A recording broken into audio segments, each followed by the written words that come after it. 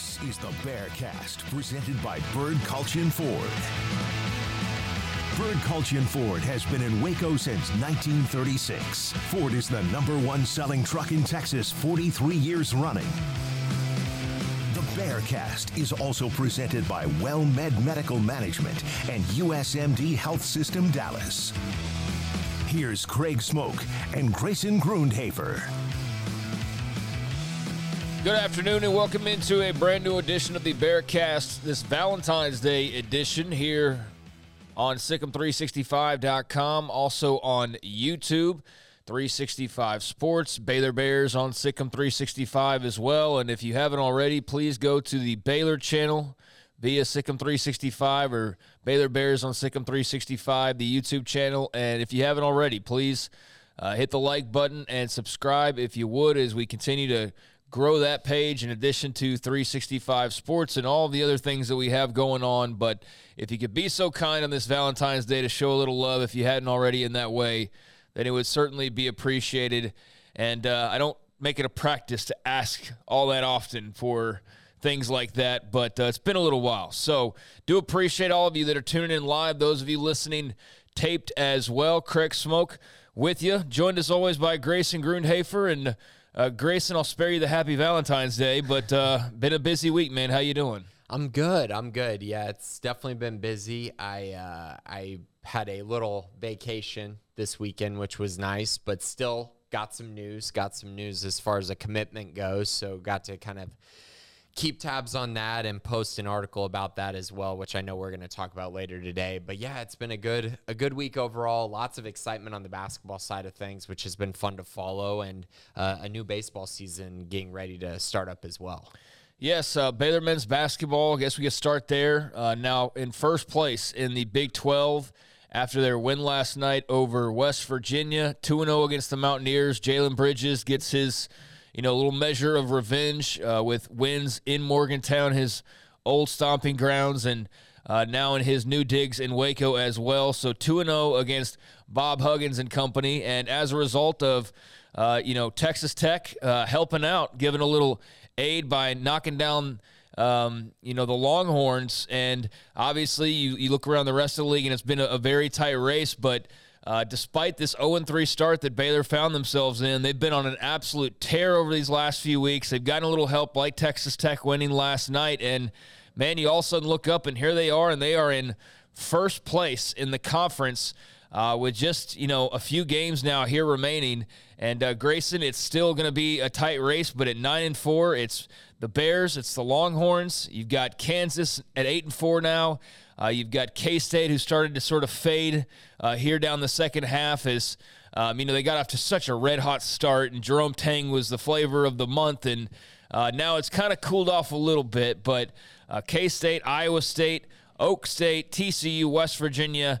Here's Texas Tech now 3-10, who's won a couple here and, feeling a little bit better about their state of things, and then Oklahoma with Porter Moser dragging up the rear, and, that is what it is at this point, but I don't know how many people are shocked by this, but given the 0-3 start, I think there's a lot of surprise. And obviously, if you're on the Baylor side of things, a lot of excitement about where the program finds itself right now. Yeah, I think anytime you win 10 of your last 11, you're kind of achieving something great, especially in this conference. And so I don't think anyone expected them to win 10 of their next 11 after starting 0-3, but I will say I think that everyone expected them to turn it around, right, and play a much higher level of basketball. Now, the other part of it is you change one or two possessions in the TCU and Kansas State games. This team could be kind of cruising to an outright Big 12 title. Or out of it entirely. Well, yeah, if a couple things go differently in some other games, but those two games I just kind of circle because they were so early in the conference slate and they were such close games. But you're right, kind of looking ahead, thank you to Davion Harmon, who had a massive game against Texas last night, really allowed them to win that game, especially with his huge first half. And they also beat Kansas State this week. So two huge wins for them, and they really helped Baylor out because, like you said, now K-State is a game and a half, actually, out of first place. And Baylor's sitting there at 9-4, tied with Texas. They still get to play Texas in Waco coming up shortly. But the bigger thing for Baylor is they got road trips to Kansas and Kansas State coming up here in the next, week. So they're really going to have to continue to trend in the right direction. And who knows, if they win those two, I think they're going to be setting themselves up very nicely to win an outright conference championship. Yeah, I mean, that'll be easier said than done. That will be a tough task, getting this little sunflower sweep that they'd like to get coming up here over the next few days. But let's just take a look back. I mean, you mentioned if you tweak a couple things here and there, they could find themselves in a different place. It's been a phenomenal run, winning 10 out of their last 11. You started off with the 15-point loss on the road in Ames, Iowa. You turn around, 1-point loss, brutal loss at home to TCU, and then the 2-point loss, another brutal loss to Jerome Tang and Kansas State that was at home. And there you were at 0-3, and since then you've reeled off a win at Morgantown that got the ball rolling. You destroyed Oklahoma State at home. You beat Tech on the road in Lubbock by 7. You edged out Oklahoma in Norman, beat Kansas at home. Top 10 win there. Won your SEC challenge by the skin of your teeth against Arkansas in what was just an ugly game, but it was a win nonetheless, and obviously that was the crossover SEC challenge. I mean, but that right there, 6 wins after that 0-3 start, 5 of those in the Big 12. You lost to Texas. That was disappointing down in Austin, but a top 10 team there. And since that loss to UT, a 27-point win over Texas Tech, just destroyed them in that one. 10-point win over Oklahoma at home. And this past week, on the road, you knew TCU would be tough, although, Mike Miles has been banged up. Not their only injury by any means, but, TCU has been struggling with the health here as of late, and you get the 4-point win on the road in Fort Worth. Let's start there. Your thoughts on the win over TCU? Yeah, they survived that game. And that was a game that was particularly ugly just because of how easy things looked for TCU at times on the offensive side. The fact that they it was kind of one of those baffling things because it didn't feel like TCU could really make many jump shots at all. But the fact of the matter is they didn't need to. They had so many points in the paint. They just dominated Baylor in the paint. It felt like there was just kind of no answer for it. And that was a huge problem in that game. Thank the Lord for LJ Cryer and then, of course, Adam Flagler, especially in the second half, for essentially saving Baylor in that game. And in my eyes, saving their opportunity to still win an outright conference championship. So for them to go on the road there, come back late, they were down by 9 late in that game. But their 2 best shooters got really hot, played really well, propelled them. And they survived. And that was a game that I felt like they had to win. We kind of talked about this last week, how that Tech, Oklahoma, TCU, West Virginia stretch, they really needed to find a way to win all 4 of those. All 4 were very winnable, and Baylor did that. And I know we're only talking about the TCU game right now exclusively, but they survived that one. And that's really the only game they've had to survive in their last 4. Yeah, Adam Flagler, LJ Cryer, as you mentioned, others certainly came up big at points as well. They had a couple injury scares this past week where it turned out to be like cramps or just not something as serious, but you got scared about Cryer there. Then Bridges, last night, you're like, oh my gosh, what's going on? Thankfully, he was okay in the long run, but Flagler and Cryer, man, I mean, they've been something else at various points, and those 2 coming up with the 4 Player of the Week honors so far this season for the Bears. Flagler doing it back in mid-November. The following week, LJ Cryer was your Player of the Week, and then here twice in the last 3 weeks or so, Cryer was your Player of the Week for a second time at the end of January, and here just yesterday, Adam Flagler gets his second nod as the Player of the Week. And Flagler, I don't think anybody blinked an eye if you were paying attention to his performances over these past couple of games and what garnered him the honor for this particular week. He's been sensational, just been fantastic, so well-deserved honor there. I think he's put himself in probably second place for Big 12 Player of the Year. Yeah, very well could. I think the only one that's played better is Jalen Wilson at Kansas. And I know, some people might talk about Marquise Noel or, Keontae Johnson there at K-State, but I don't think either of them have quite played to the level of those two guys, especially down the stretch. K-State's struggling a little bit, whereas the other two are kind of rising. But yeah, that's a credit to Flagler, because I think there were stretches, especially early in the season, where people really doubted his ability as a point guard and really doubted kind of the way that he was playing at times. And I think we're just continuing to see him grow, develop, get better and better, even more confident with his jump shot, more confident with the things that he can do on the basketball court. And it's really helping this Baylor team. And then obviously, you know, you add in the fact that LJ Cryer is just on fire right now. They have this backcourt has been extremely deadly and potent. You got Langston Love starting to play really good basketball. And now really the only thing they're waiting for is Keontae George to get on a hot streak again, because he's been kind of cold shooting the ball in recent weeks, even though he had a nice bounce back game this yesterday, I guess, as far as filling out the box score. Yeah, I mean, having Everyday John back has been huge for them, as well as he's getting reacclimated. And I guess the most difficult part surrounding him is just people learning how to pronounce his name correctly. That has been the biggest battle. But outside of that, it's been, incredible to have him in the lineup and what all that provides for them as they are really in a good place. I mean, as you mentioned, LJ Cryer last night, let's talk about the win over West Virginia, because, you know, we could be talking about maybe him setting himself up for a third player of the week honor. But 26 points last night versus the Mountaineers in 35 minutes of action, 8 of 11 from 3 for Cryer, as he was just sizzling. But he led the team in scoring there. Also big from behind the arc. Bridges and George and Flagler all dumped in some shots from 3 as well. But Bridges with 12, Flagler with 13. You had Everyday John putting up double digits as well. And just a nice team effort. But the sweep of the Mountaineers, what were your thoughts on what wasn't like the biggest game, you know, as far as they played ranked teams and all of that, and West Virginia's just kind of been there, I mean, quite honestly, but still a tough team. Any team you line up against in the Big 12, we know the deal. It's not, you know, something that you take for granted, whoever you're lining up across. So to, you know, have them come in, not with the sexiest record in the world, kind of struggling. Maybe you could have an off night or you just slip up, but it was at home. It was big to get this one behind you and get yourself ready for these challenges against the Kansas schools coming up here. Yeah, I think my biggest takeaway, honestly, was what I saw from Everyday John. And I know we can talk about some of the other things, like LJ Cryer continues to shoot the ball well. We mentioned that a little bit earlier, and this is who he is. He's a great shooter, one of the best shooters Baylor's ever had. I really believe that.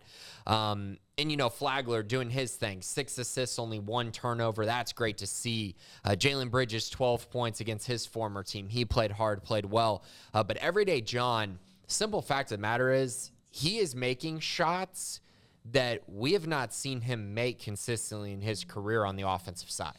We know who he is defensively. We know he's going to give all this effort and consistency on the defense and rebounding. We know all that. But when he's shooting the three-point shot fairly consistently, which he has since he's come back, and then we saw in this game, he was hitting turnaround jump shots in the paint. If he's doing that, they're going to be really, really tough to stop when it comes to March and the tournament and, you know, trying to make a Final Four, because those type of shots that he was making are shots that I haven't seen a Baylor post make in a while. I'm trying to think of the last post where I felt confident that, you know, a guy shooting a turnaround jump shot or getting a bucket in the paint. And the last one that I'm kind of thinking of really is Jonathan Motley. And I know Tristan Clark is probably in that conversation as well when he was healthy. But this was really impressive. He only played 24 minutes, had 11 points. But again, it was more the shot making and the ways that they could feed him, in which he could score through the offense and really allow them to establish themselves in the paint. Very impressed. Give Terry Maston a shout, though. Maston. Yeah, Terry, that's true. Terry just couldn't stay on the court because he couldn't guard anybody. But yes, you're right. Shot making wise, Terry shooting threes for sure. Yeah, he's in that. He's in there as well. And that was Jack McKenzie joining us. Sorry I didn't introduce you at the beginning, Jack, but he'll punish me later for that, I'm sure. Yeah, behind the scenes. It is impressive though, the fact, you know, because back then with Terry even, Baylor was still featuring their big guys, feeding them and really running the offense through them.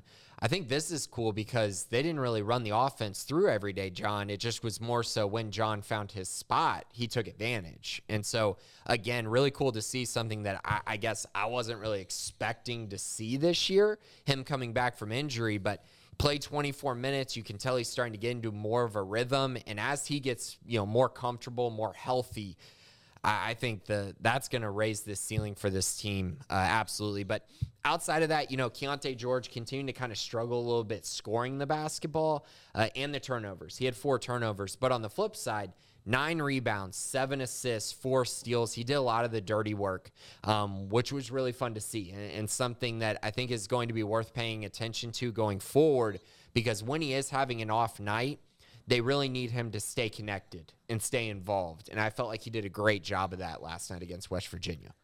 So the Bears take care of business. They are now 9-4 overall in conference play, 20-6 now on the year. And gosh, I wish I would have held on to it. I saw a crazy stat earlier about their 20 wins, and I don't know if it was like a David Case stat or if it was somebody else that had a mark, but you sit back, and I know everybody's appreciating like what's going on right now with the program, but it is ridiculous just the stretch run that they're on now. I mean, to hit the 20-win mark again is not something that you take for granted.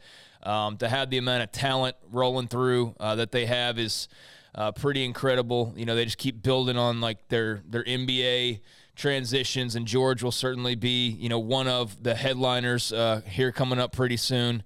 And others as well, as they just keep reloading with talent. But, yeah, I mean, to look up and find themselves in first place, but with a, very tough week coming up. So let's not, celebrate or anything like that just yet. But it's just remarkable what Scott Drew's built up and where he has this program clicking right now, which is on all cylinders. And then you look off the court as well.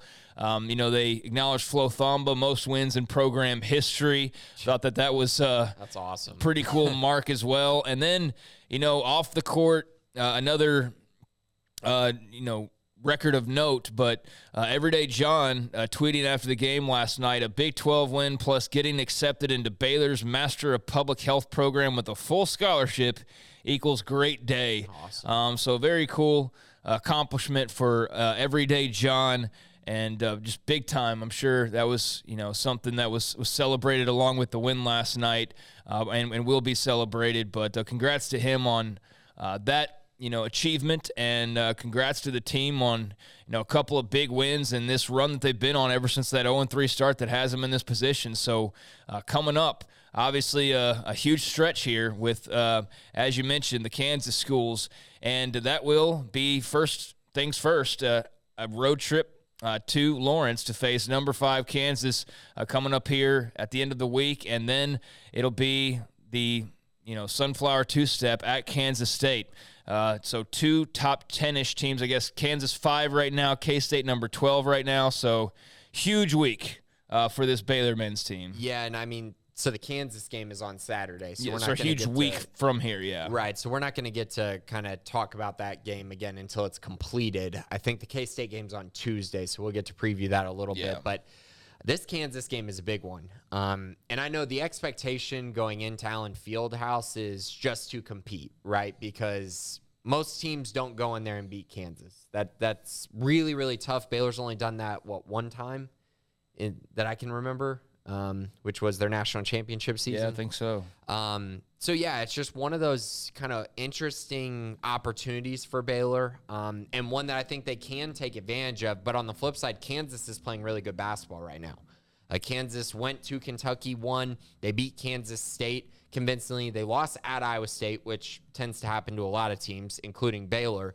And then they beat Texas and crushed Oklahoma last week. So I think both these teams are trending in a great direction. And there's some things Kansas can do that I think can really give Baylor problems with Jalen Wilson and Grady Dick. But on the flip side, I think Baylor's guards can really give Kansas problems as well. I'm excited. I think it's one of the biggest games of the college basketball season. I think both those teams are good enough to be 1 seeds. I don't think both will, but I think they're both good enough to be at that level, and both are also Final Four contenders in my eyes. So I'm very intrigued by that matchup coming up. And I expect Baylor to win one of these games, the Kansas and Kansas State game, and I'm kind of leaning towards the Kansas State game. For some reason, I think that, that Allen Fieldhouse magic might give them some problems. And it might end the run, which is totally okay because they can still win the conference even without winning that game.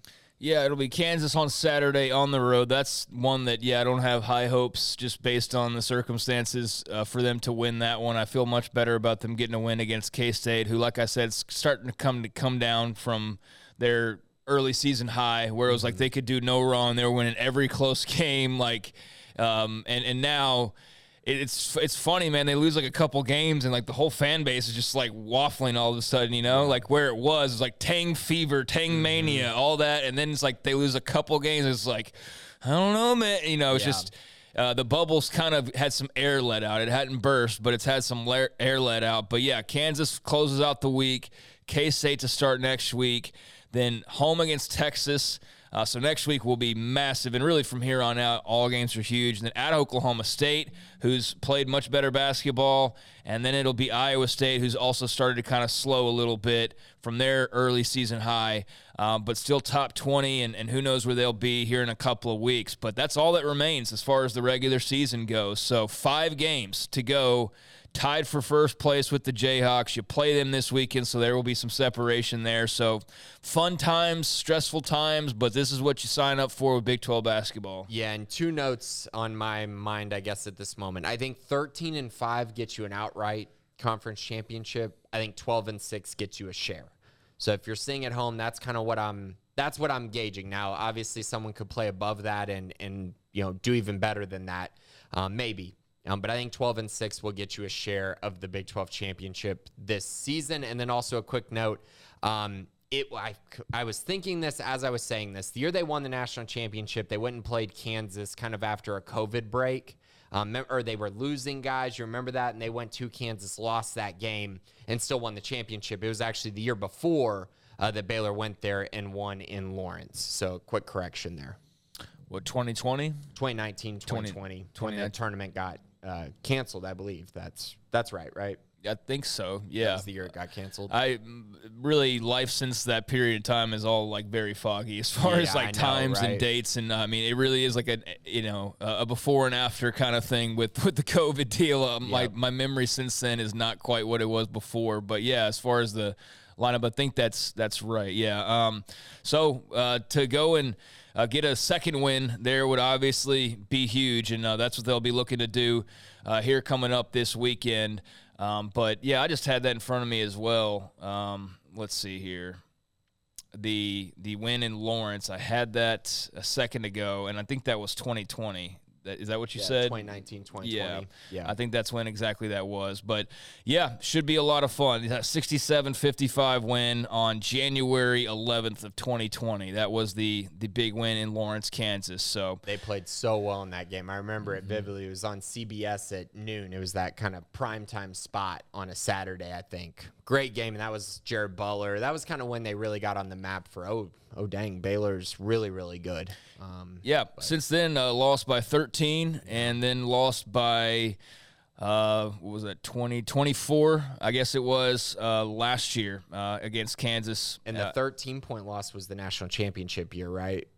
Yeah, and I'm pretty sure, and that was the year where they went into it just with all kinds of COVID problems and had a time off and then had to go play in Lawrence. Bad timing, but hey, Baylor won the national championship, so can't complain. No, can't complain about much right there. So that's what they've got in front of them coming up this week, and like I said, it should be a heck of a lot of fun. Big 12 men's basketball will be just lights out when tournament time comes, and that'll be, the bang will be worth the bucks spent for tournament passes or whoever goes up to Kansas City to check that out. I can't imagine there's a better tournament to go and check out if you're a hoops fan than the Big 12 men's tournament. And on the women's side of things, it's been a struggle, man. They had a really ugly week last week. I mean, it was not good. Had an opportunity against Oklahoma to beat the Sooners and to have a little bit of a win streak going and to carve into, the standings, and instead just choke it away. I mean, I don't know how else to really – I don't want to dress it up too much, but that's basically what they did. It could not close out the Sooners there at the end, and that was a really tough loss, and you wondered how much that would possibly stick with them. And Nikki Collin, made no bones about the fact that was, some emotional baggage that they brought with them, following that game, and you saw them, head into the weekend and have an opportunity to kind of stick around and, bounce back and show that was just a bad ending and not so much an indictment on sort of the direction that they're going. But unfortunately, they followed that up not just with a loss, but a 21-point loss on the road to Oklahoma State. So what looked like it was going to be a big top 15, top 20 win against the Sooners, and then, whatever you do against the Cowgirls, whatever you do, we could have, talked about it from that angle. But instead it turns into a bad loss to a top 15, 20 Sooner squad, and then a blowout loss to Oklahoma State. So two in a row, and now Kansas State coming up this weekend in Manhattan, and then Iowa State coming up on Saturday at the Farrell Center. But 16-8 overall, now 7-5 in conference play. And what do you make of this Baylor women's team right now? Yeah, really unfortunate week, and kind of the biggest issue is you really need to win one of those. It didn't really matter which one, but you needed to win one of those games to really feel like you still had a shot to win the conference. Because now Texas is 11-3. Yep. You're a full 3 games out. You're probably not going to catch them. You're pretty done, yeah. Yeah, you're pretty done when it comes to winning the Big 12. Now, on the flip side, this is the reason why I say you wanted to win one of those, because here's what they got coming up. In 3 of their next 4, they play the 3 worst teams in the Big 12, including 0-13 TCU. They're going to win that game. They have 4-8 Tech and 3-9 Kansas State. Also on the docket, you have an Iowa State team that's been reeling a little bit, not playing their best basketball, and you just beat them on the road last week or a week and a half ago. So you really have this opportunity to potentially win, 5 of your next 6 or 4 in a row here during this stretch and really give yourself a chance heading into that game in Austin against Texas. But now it kind of feels like even if you went out, then you have a chance, right? Then you have a chance. But I still find that to be highly unlikely. But I will say there's an opportunity here to at least win 3 of your next 4 and maybe finish winning 4 of your last 6, which would be a great place to finish. But they just need to, like we've talked about, start playing their best basketball at some point. They need to have more consistency, because at times it feels like, hey, a nice winning streak, then a bad loss or 2. Then a nice winning streak, then a bad loss or 2. Can they really put a couple wins together and start playing really good basketball here in the next few weeks leading into March? That's probably to be determined.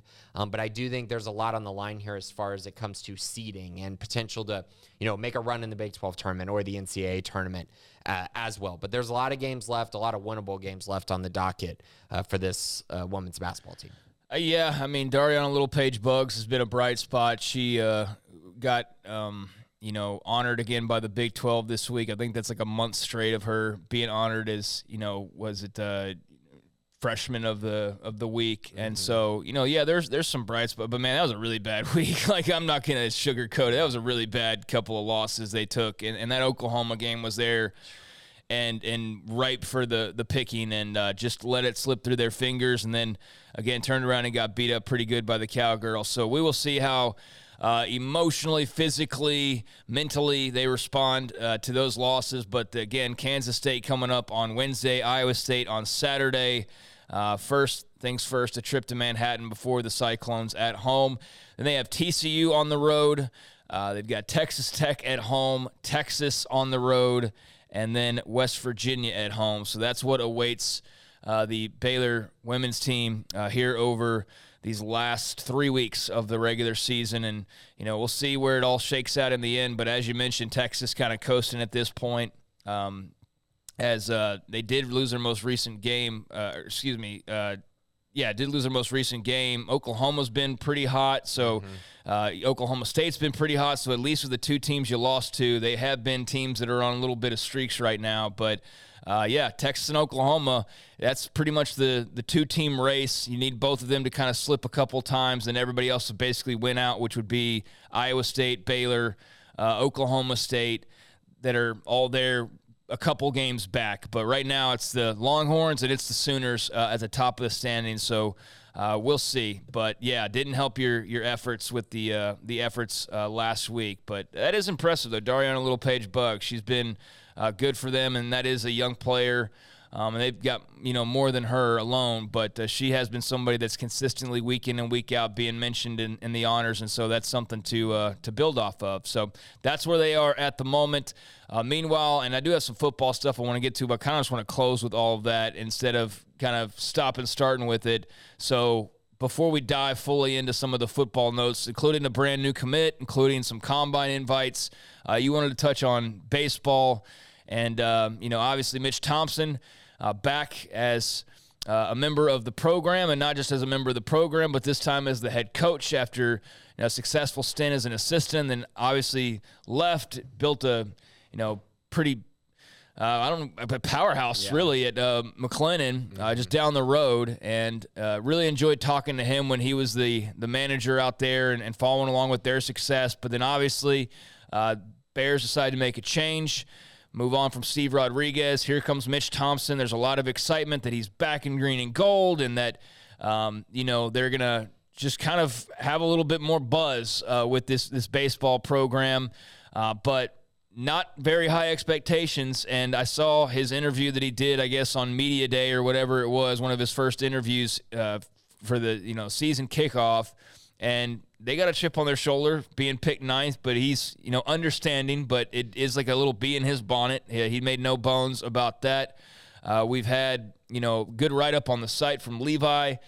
Caraway had a good piece on Mitch Thompson and Baylor baseball. So your thoughts on, the squad as they get ready to get this journey with their brand new manager underway. Yeah, and Levi also posted a season preview on the website as well, so be sure to check that out on Sikkim 365 Premium side. But yeah, Baylor's picked ninth by D1 Baseball. I don't think that that's unfair. They have a lot of transfers coming in, so I understand why they're picked there. And it kind of makes sense. Now, that doesn't mean that Baylor's going to finish ninth. Matter of fact, I think kind of the more that I look at it, I still think Baylor can find a way to go, something like 10-14 in league play, which might not be great, but I think in year one, that's kind of my more realistic prediction. I think is something like 10-14, which would put you probably at like 7th in the Big 12, maybe higher than that, depending on how things shake up. But yeah, first year is going to be really one of those interesting times. Baylor needed a change. The baseball program, I think, needed a move in a new direction, as Steve Rodriguez really, really struggled in postseason play and struggled as of recent years to kind of put it all together.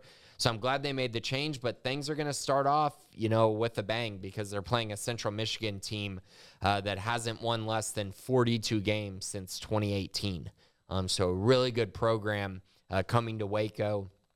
Central Michigan went 43-19 last year. They lost to Florida twice in the Gainesville Regional. That's how their season ended a year ago. So Baylor's going to get tested in their first series this weekend, and I'm very excited to see how they kind of come out and respond, how the pitching rotation shapes up, and also just with all these transfers, just how they all kind of mesh and come together in year one, and to see if they just are more productive and better than they have been, especially last year where they struggled so mightily. Yeah, Steve Rodriguez did some good things, but by the end of it, it felt like, they probably needed to just take a little bit of a break. They got really screwed over by COVID, as we, for some reason, mentioned that a couple of times in today's episode. But, you do have to acknowledge that there towards the tail end of his tenure. He's now on the staff at Texas. And, Mitch Thompson's brought back some familiar faces, some names that if you followed the program, you should be familiar with. And he's also, been on a little bit of a, welcome tour or season kickoff tour, and, run into a lot of old faces on those as well, as you see some of the pictures coming out of those events. And just seems like a lot of the alums are excited for, him to be at the helm and to see what that brings. And so he's got that support, and that should, help carry him some of the way, but how the team performs and taking them the rest of it this season, not super high expectations as we mentioned, but for them, they definitely are taking that number 9 slot as a challenge, and they will look to starting here this week, change minds and prove otherwise. But yeah, I'm very excited. He's a great baseball mind.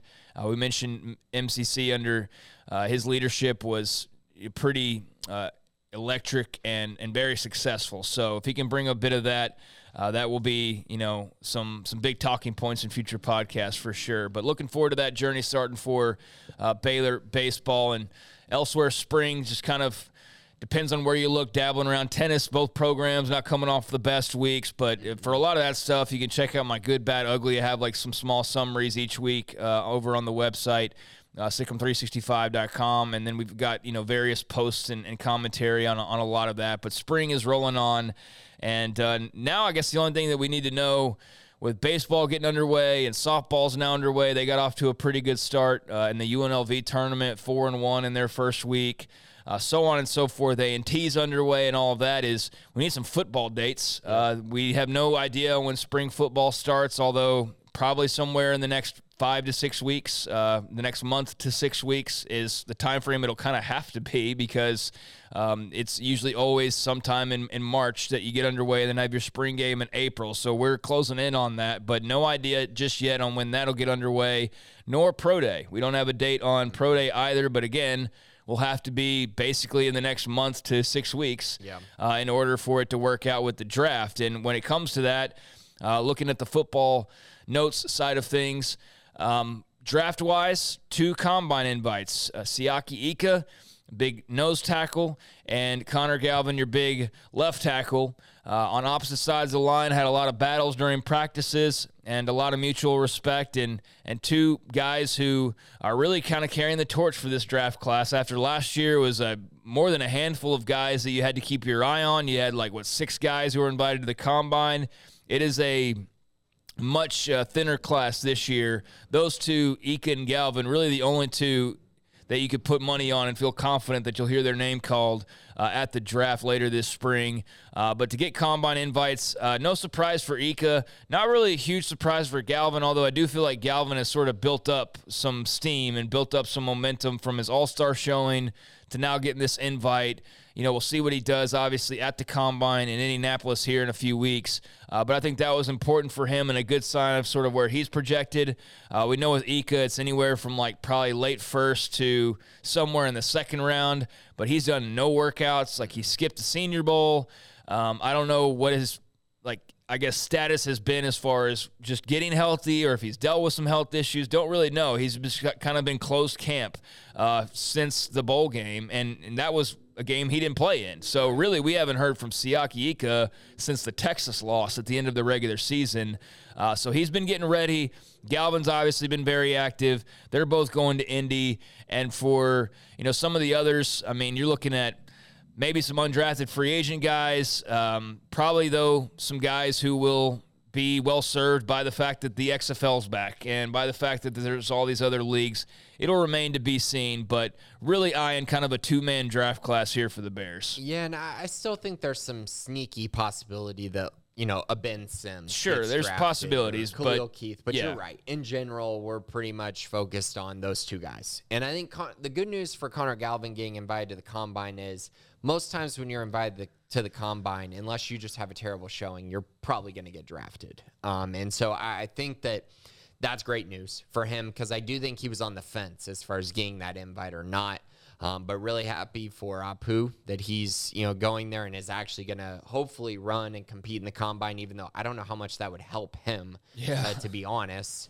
Because really, for a guy like him, you need to turn on the film and you really know what you're getting with Apu. But yeah, excited for both of them. Excited to watch the Combine again. Again, like you said, the draft class won't be as deep as it was a year ago. But it makes sense. This was a 6-7 team, not a 12-2 Big 12 and Sugar Bowl champ team. So it kind of adds up, right? It's reflective of kind of just the whole 2022 Baylor football team. In comparison to the year prior, you were already dealing with the highest of expectations because a lot of benchmarks were set, and you didn't really plan on probably living up to most of those. But yeah, it's just, I wrote an article, and I think that you still need to drum up some excitement and support the guys who are involved, but you could certainly sense that there's not as much buzz because there's not JT Woods and Jalen Petrie and Kalen Barnes, like all these guys you want to rattle off. And there's been some big combine moments, the last couple of years as well. So not going to be quite to that level, much quieter this time around, but two guys who should get drafted. And yes, maybe a Ben Sims sneaks in there or a Khalil Keith, someone along those lines in later rounds. But congrats to Ika and Galvin on getting invited to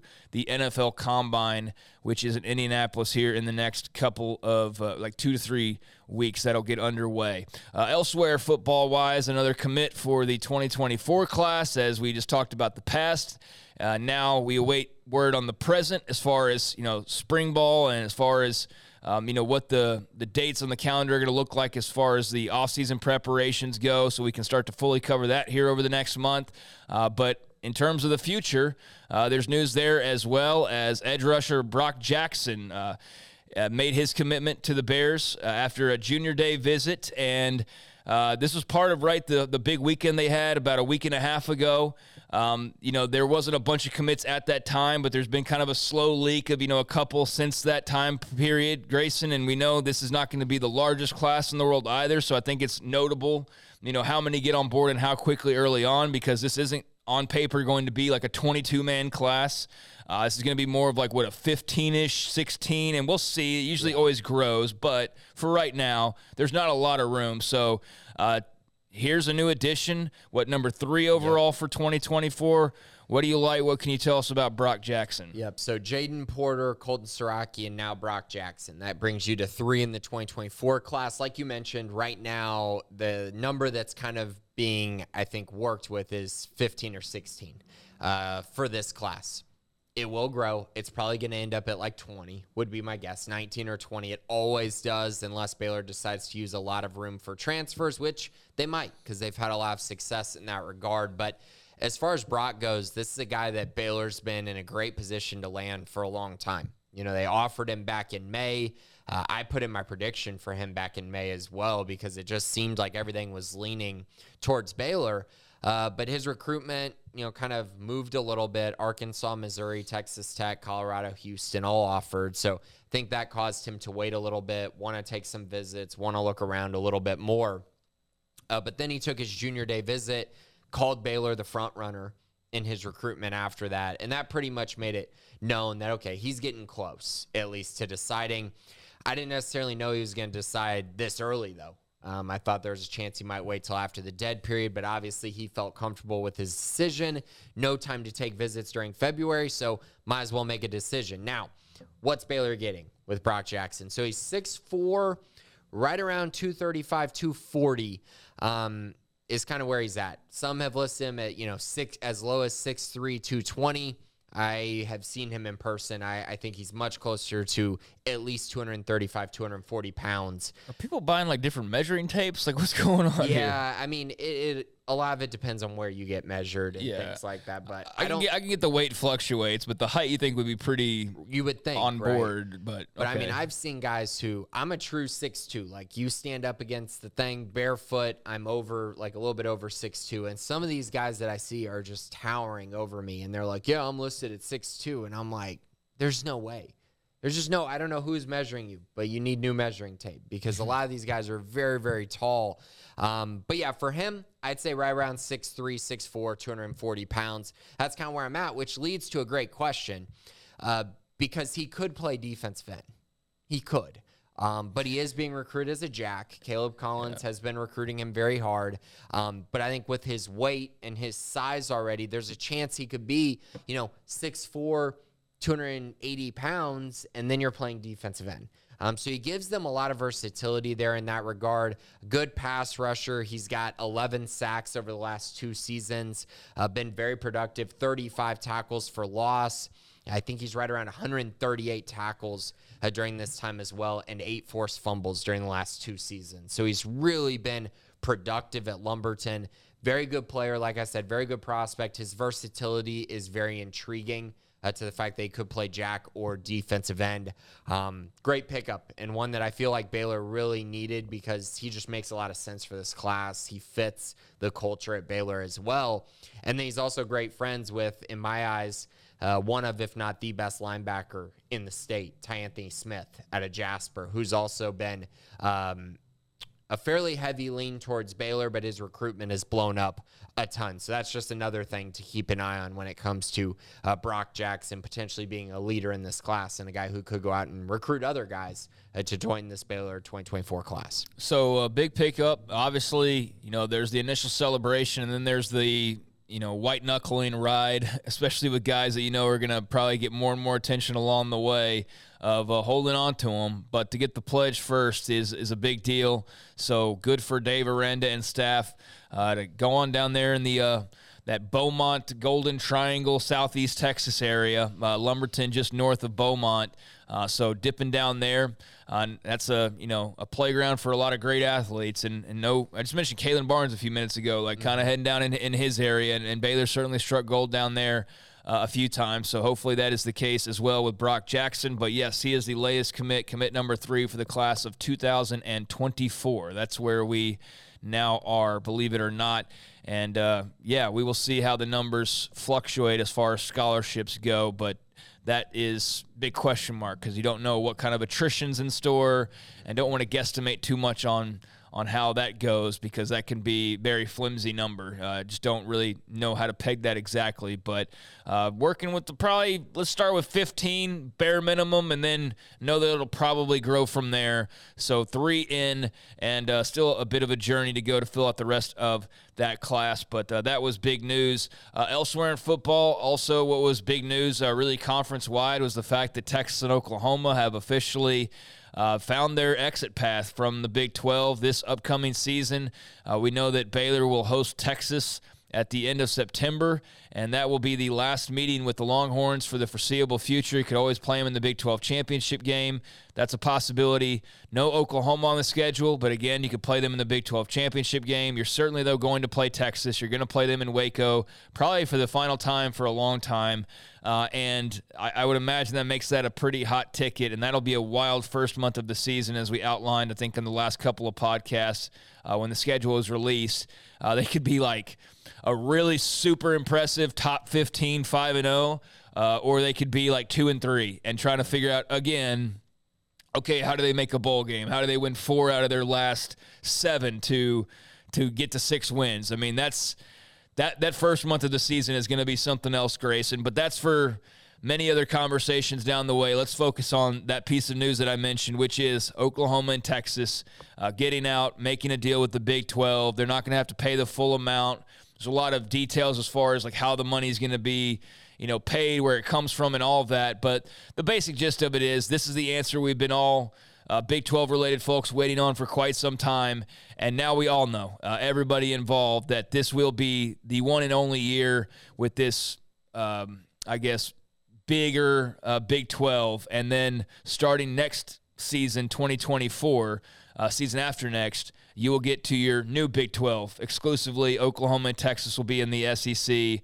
USC, UCLA will be in the Big 10. So 2024 will be the start of a new era, but got to get to 2023 first. So your thoughts on the swan song for the Horns and the Sooners? Yeah, I mean, I'm happy that it's finally over, that they're finally gone. There was a lot of awkward tension. I could just kind of feel that it was building, right, between these programs in the Big 12. And we saw it with the schedule release. They didn't release anything about it. No excitement there about the upcoming season playing that schedule, which is funny to me because we all know they absolutely care about what the results are next year. So why you wouldn't release that doesn't make any sense unless you're trying to make a statement to the Big 12. That's all they were trying to do, because they promptly released all kinds of stuff when they were announced to the SEC. So again, a lot of pettiness there. I think that, even can't believe the Big 12 put a gun to their head, made them join the SEC. Yeah, I know, and that's the funniest part. They made the decision. Yeah, it makes no sense to me that they're acting this way, but they are. They're acting this way because they wanted to force the Big 12's hand, and the Big 12 and Brett Yormark just sat there and said, okay, well, here's how you do it. and we're not going to move from this. You're going to pay us the money that we're owed, and then you can leave to the SEC. And that's exactly what they did. Very happy it's done. We don't need this season's going to be awkward enough. We don't need another awkward season after that. They clearly didn't want to be here. The Big 12 didn't want them here. So it's time to move on. And I'm glad that's happening. Great for Oklahoma, great for Texas, great for the SEC, and great for the Big 12 getting that $100 million, which will be, according to Ross Dellinger, distributed to the 8 legacy schools. So Baylor's one of those, which is nice. Yeah, they'll get a little piece of that. I think it all rounds out to like $10 million per school when all is said and done. So it's not quite the full amount that you would have liked. That was like the $160 million, and that would have been nice, but that's not how this usually works. There's usually a bit of a, an arrangement, and that's obviously what was going on. There was some jostling between the two. And they have to pay Fox back in some way, whether it's inventory of games or money. So that's probably where the other $69 million. Well, and that's going to be the Michigan-Texas game is what that's going to be, which will now be in Ann Arbor. They flipped the dates, so instead of it being in Austin, it'll be in Ann Arbor first, and Fox gets that, and that's how Fox is made whole. So, yeah, that's all the details of how it worked out. But in the end, all you need to know is, they came to an agreement. So last year coming up for Oklahoma and Texas. Anything else before we dive into the mailbag here? No, let's do it. We got a few questions, but they're good ones. All right, so starting off here, let's go to Dak JD90. What are the odds we had transfers post-spring for football? Do we have room? If so, what positions do you expect us to go after? I'm assuming we would be going after players that lost their position battles in the spring like USF did to get Gary Bohannon last year. Yeah, I think the odds are pretty high that they'll add at least one transfer if that's kind of the baseline. They're going to add someone else, maybe a couple other guys as once the spring's over, once they kind of figure out what positions they need to address coming off of the spring, and then also kind of figure out who's available and who lost a position battle, like you mentioned, and where can they find a prospect that could come in and help them right away. So, yes, you're right on that. Now, as far as, and I mean, it could also be new coach comes in and the guys who waited decide they don't get along with that new coach, and then they decide to leave. It's not just about losing a position battle, but as far as positions go, I guess specifically, I think center is one that we've mentioned a ton. Timothy Dawn is slated to be the starting center. I just think it'd be nice to give him another year or two to grow and mature and maybe bring in a veteran because it worked really well when they brought in Jacob Gall. I think someone like that could be really helpful for the offensive line. I think another cornerback might be an area they look at. Potentially a field safety if they can find one in the portal to be, the next JT Woods in this defense. Then maybe even a defensive lineman because they're kind of thin there. So those are the positions that I'm looking at currently. I'd mentioned wide receiver as well. That'll probably come down to how good Keytron Jackson and Hal Presley look in the spring. Yeah, I mean, a lot will be dictated by the spring. You need to see these guys out there and see what you got. And, to answer any future questions, because I think we get, and Dak, I do appreciate it, but get a lot of what are the odds of they're going to add transfers. And they'll find their room if they need to find the room. But, yeah, I think it's just a matter of, you went and just added 10 guys, and then you count they just signed in the last 2 months 30 new players. Mm-hmm. So, I think they have an idea of what they have, but they still need to see it out on the field. And, some guys are coming from high school, some guys are coming from other colleges, and they've got varying degrees of experience at those colleges and varying levels of experience, with those programs. And so, they'll unpack that all, and by the end of spring, they'll have an idea of we probably need another wide receiver. And last year, to be very fair, they,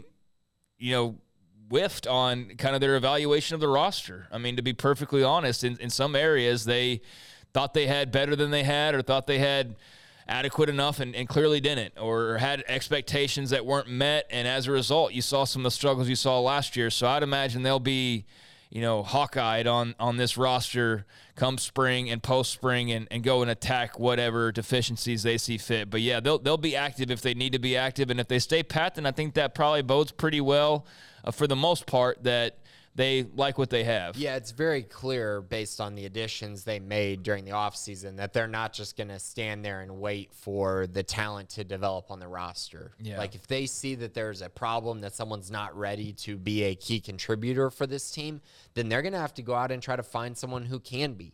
And that's just kind of the way things are right now, is this team needs to improve drastically. I mean, they went 6-7 last year. That's not great. They need to get better. And there's a path to that very easily with the schedule as well, despite the fact you've got 8 home games. Because it's possible, yeah. I mean, that first month, again, that's going to be a real tone setter. That's not going to be that finalized version of that team, but they're going to have to avoid like the slow ramp up of the season, because if you slow play that start or you get off to a slow start, then like I said a few moments ago, you could be like 2-3 after the month of September with some, road trips, not very much in terms of volume, but like Manhattan and Fort Worth and places you don't feel super confident in winning ball games necessarily. Yeah. That early stretch will be imperative. But yeah, Dak, it'll be really there's lots of interesting storylines coming out of spring, but the roster and kind of how Aranda talks about that whenever we get an opportunity to ask him some questions, and we get to ask him about their double-digit number of transfers and the newcomers and how they might contribute. I'm very curious to hear some of his initial impressions on that, because it's been a while since we've heard from him, and certainly it'll be the first time talking about this version of this team, because the last time we spoke, it was us thawing off in the post game at TCU following the bowl game. And so his thoughts were very much on that not so fun present, but we have not heard him talk about the future at great length just yet. So looking forward to that here in the next few weeks. Thank you for the question, Dak. Papa Bear, what overall ranking should we expect for the 24 football class with 15 to 20 recruits? What about composite ranking? Yeah, I'm thinking like top 30. With that little, maybe even top 35, I think is what you should expect. They were right on pace to get a top 25 class, and then obviously the Novosad thing happened, and that kind of derailed their chances there.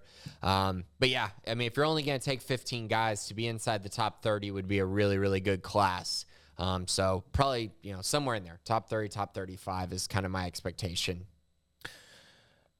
C's here. Scotty B, the Baylor King, on a scale of 1 to 10 in terms of least relieved to most relieved at the news of Texas and Oklahoma leaving the Big 12 after the 2023-2024 athletic year. 10 for me, because now we know that the conference schedule will be a one-off schedule with 14 teams during the 23-24 athletic year, and we just kind of touched on this a moment ago.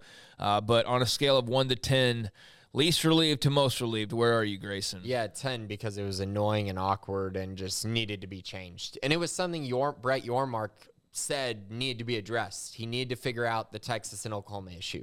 That was one of his 3 big things. And so now he's got that done, and he's got the media deal done. So he's got 2 of the 3, and his third one is more expansion. And so that's kind of the step that he's on now. Which I didn't bring up because we could get into the endless speculation on poaching the Pac or what that could look like. We start talking trash about the Pac-12 TV deal or lack thereof, and we could get down that whole rabbit hole. We'll save that, though, for the afternoon show. But, yeah, I mean, they're eyeing expansion, and to what degree that's, heading west. That's pretty safe bet is they're going to head west or look west, because he's made that clear. But, at least to some extent. What teams are that? Are they talking about involved there? Is it the Arizona schools? Is it another combination? Is it somebody Gonzaga. We're not thinking of? Yeah, like is it Gonzaga in basketball? All that remains to be seen, but does make it more difficult if you have 2 years of this weirdness with Oklahoma and Texas. So on a relief scale, I'm probably a 10, and obviously, I think Oklahoma and Texas would say that they're a 10 as well to have the clarity that they do. So I think it was a win-win for pretty much everybody when all was said and done. Thank you, Scotty. Master Pierce, MPH, this sport often gets overlooked, but how big is it to get a crack at number 1 Oklahoma softball here at the Getterman Classic this weekend? Do you have any overall thoughts on our results and potential so far this season? I mean, I don't think it's a good thing, personally. I mean, and it's not to be, super pessimistic, but the fact of the matter is Oklahoma has dominated the softball sport, and they're really, really good again. I think they're the unanimous number 1 team in the nation right now. They're undefeated. I just, it's not great when you got to play them 4 times in a season, or at least 4 times in a season. So, I mean, I guess it's big that they get a chance to beat them at home, but I would be shocked if they beat Oklahoma this weekend. Now, as far as overall thoughts, they were picked 4th in the Big 12. I think that's about right. I think they're a good team. I think they're a potential tournament team. I think they should make the tournament this year. But as far as playing Oklahoma this week, I mean, I don't know if that's a big thing for this program. Yeah, I mean, it's a big opportunity, but I don't know if it's going to result in a big win because Oklahoma is an absolute juggernaut. But, yeah, I mean, as far as a non-conference early season game, you know, that's not going to have too much of an effect other than if you win or just get embarrassingly blown out, which I don't expect. Yeah, I mean, it's a good measuring stick game, and it's a good, like I said, opportunity. If you can somehow find a way to pull out a win, that would be massive and unexpected. But that's a great opponent that should hopefully draw a really great crowd at Getterman. That's kind of the first thing I think of. But yeah, nice start for them out in Las Vegas. 4-1, fell in the championship game, unfortunately, but still 4-1's a nice way to get things kicked off, especially on the road. Yeah, and they got votes this week to be in the top 25. They're just on the outside looking in, and their loss was to the number 4 team in the country now, Arkansas. So, yeah, they're playing good softball, and that's what you want to see. You want to see them playing well. No matter what the result is against Oklahoma, most teams aren't going to beat Oklahoma this year. So for them to get a crack at them in a tournament situation where they might be pitching, you know, their 3rd or 4th pitcher, that might be, you know, a positive way to spend this. All right, so final question here, Alpha Needle. Let's go backwards here. Given this is Coach Mitch's first year as baseball coach, what are realistic expectations for the baseball team this year? I think realistic is if they can get to 30 wins and go 10-14 in the Big 12. Expectations is such a strong word, but I think, you know, my expectations is that the program looks like a program that is trending towards having a good future. And I don't think you can put a record on that. I think it's probably more so about them playing competitive baseball throughout the entire season, just not rolling over and getting blown out, especially late in the year if things aren't trending in a great direction. I think that's the bigger thing for me more than just a record prediction. Yeah, I mean, I think that sounds respectable and fair enough.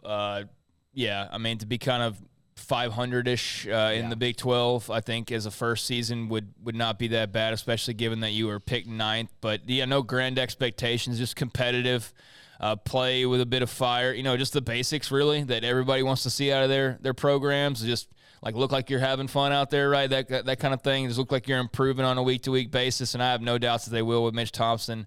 I do think that they're probably being – you know, a little slighted just based on where he's coming from. And I don't know, nothing like super disrespectful, but I could see them finishing better than 9th. Yeah. So that's the challenge, and that's what they'll hold on to and keep as a chip on their shoulder. I think the roster overhaul is another big reason why they picked, because you just don't know what to expect from transfers. That's fair. Yeah, I mean, a ton of movement, and that's obviously just college sports in general these days, but especially with a new coach, you're going to have a lot of turnover.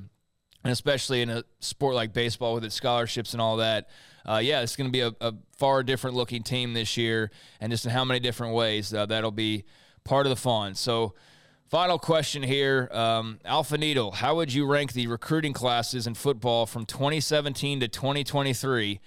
Not what 247 or Rivals ranks, but your view, rank them 1 through 7, with 1 being the highest.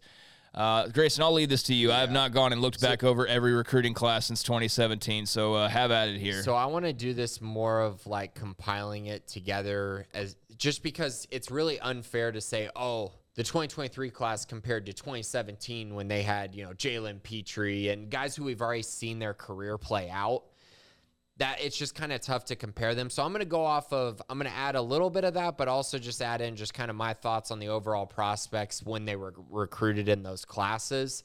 So I think 2023 and 2022 are actually the 2 best classes during this run. I think they're very good, very deep. I think a lot of those guys will be really good players for Baylor in the future.